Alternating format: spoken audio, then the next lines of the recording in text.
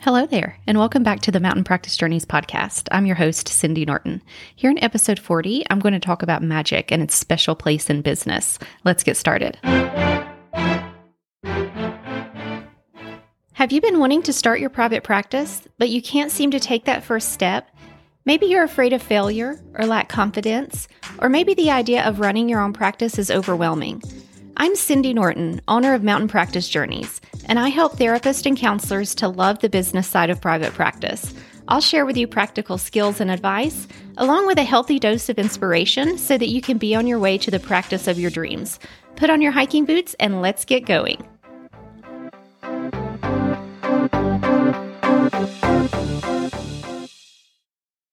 If you haven't yet listened to episode 39, I urge you to do that. In that episode, I chat with Jamie Schreier from Practice Freedom U about the 7 steps to a 7-figure business. Jamie shares a wealth of valuable information. Even if you don't have the goal of a 7-figure business, you can use these steps to avoid burnout and achieve that much-needed work-life balance, however you define it. Even for those of us who may be working toward an 80 or 100K business, these steps are golden. Now let's get on to today's topic. But first, let me jump on my soapbox for a minute. I'm sure you've heard of many things being described as woo-woo. Woo-woo is a term used to insult and discount the traditions and beliefs of many people. Definitions for woo-woo use the following descriptions: false beliefs, imaginary things, and irrational superstition. These descriptions sound a bit harsh to me. Our universe is vast beyond measure, and we are kidding ourselves if we believe that we know everything there is to know about life. Not everything can or should be an evidence-based practice.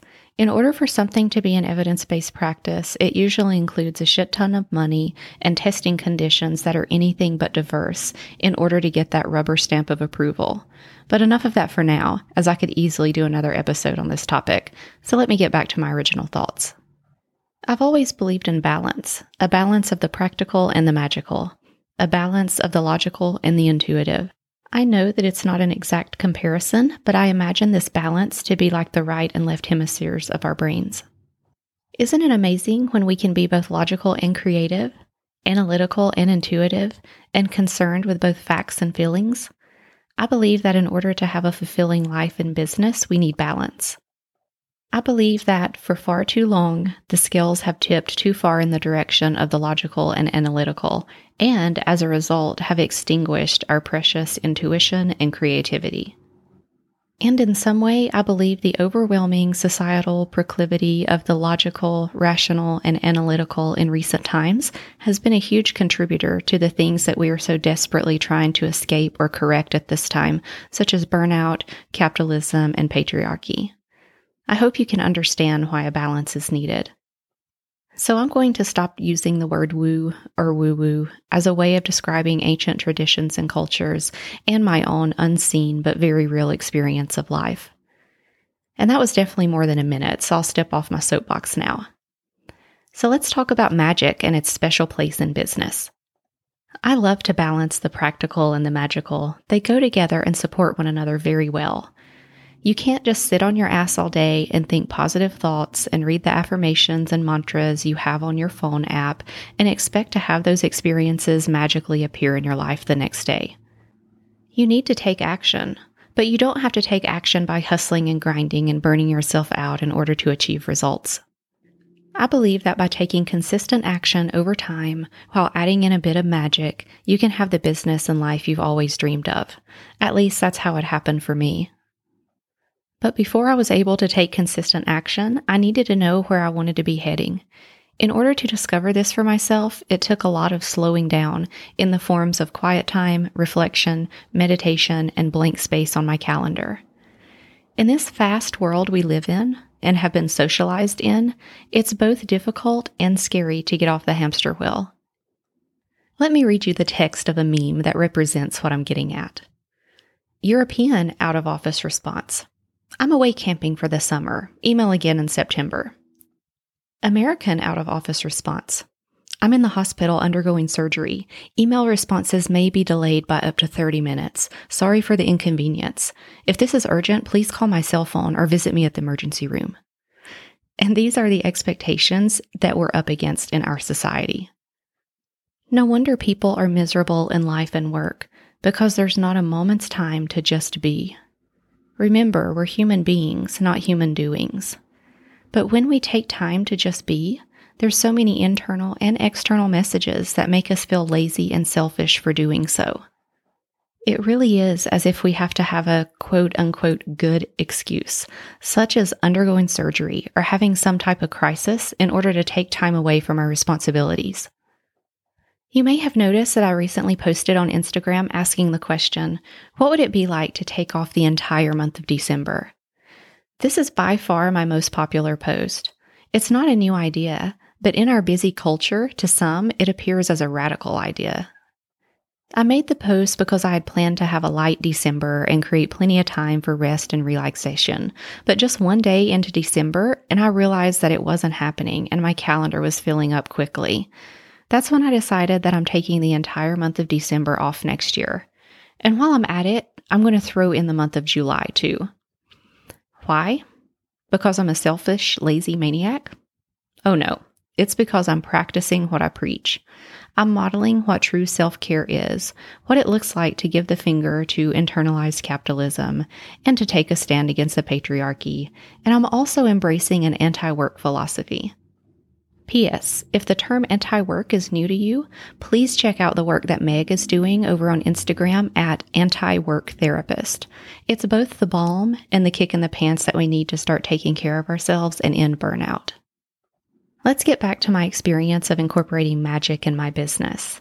As I mentioned earlier, I really needed some clarity in my life and business, and I needed the space to figure it out.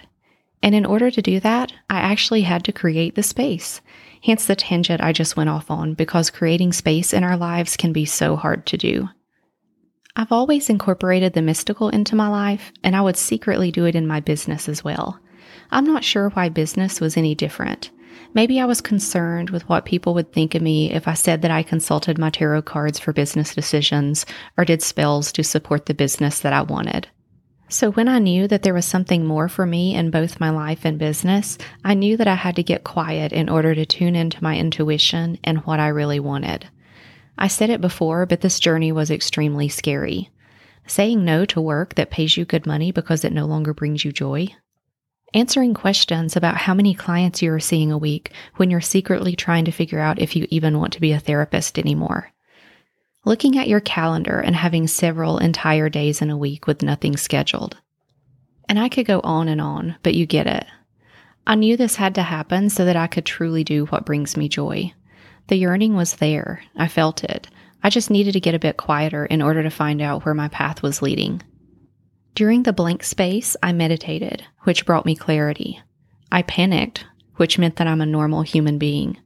I consulted my tarot deck numerous times with many different spreads, which gave me invaluable insight and confirmed that I'm just where I need to be.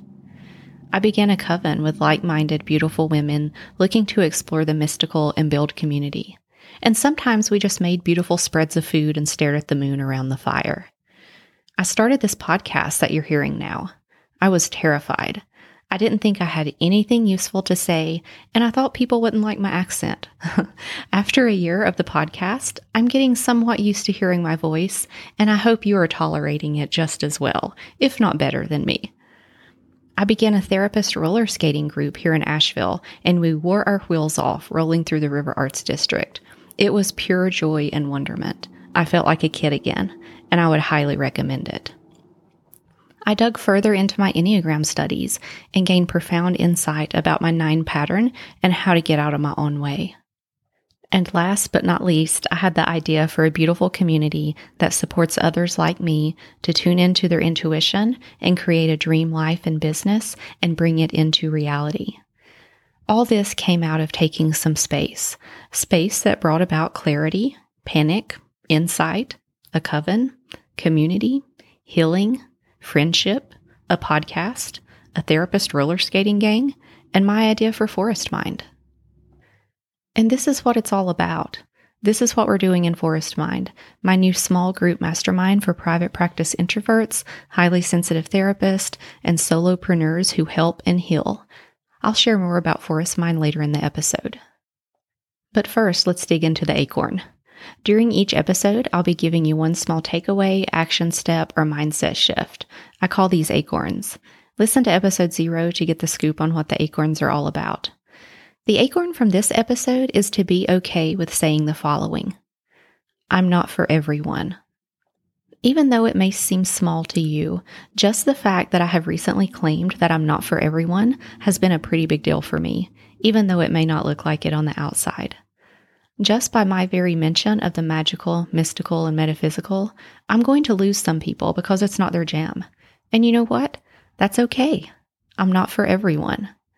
By stepping into my true self and declaring that I'm not for everyone has meant that I have thus gotten people who are very excited about what I'm doing.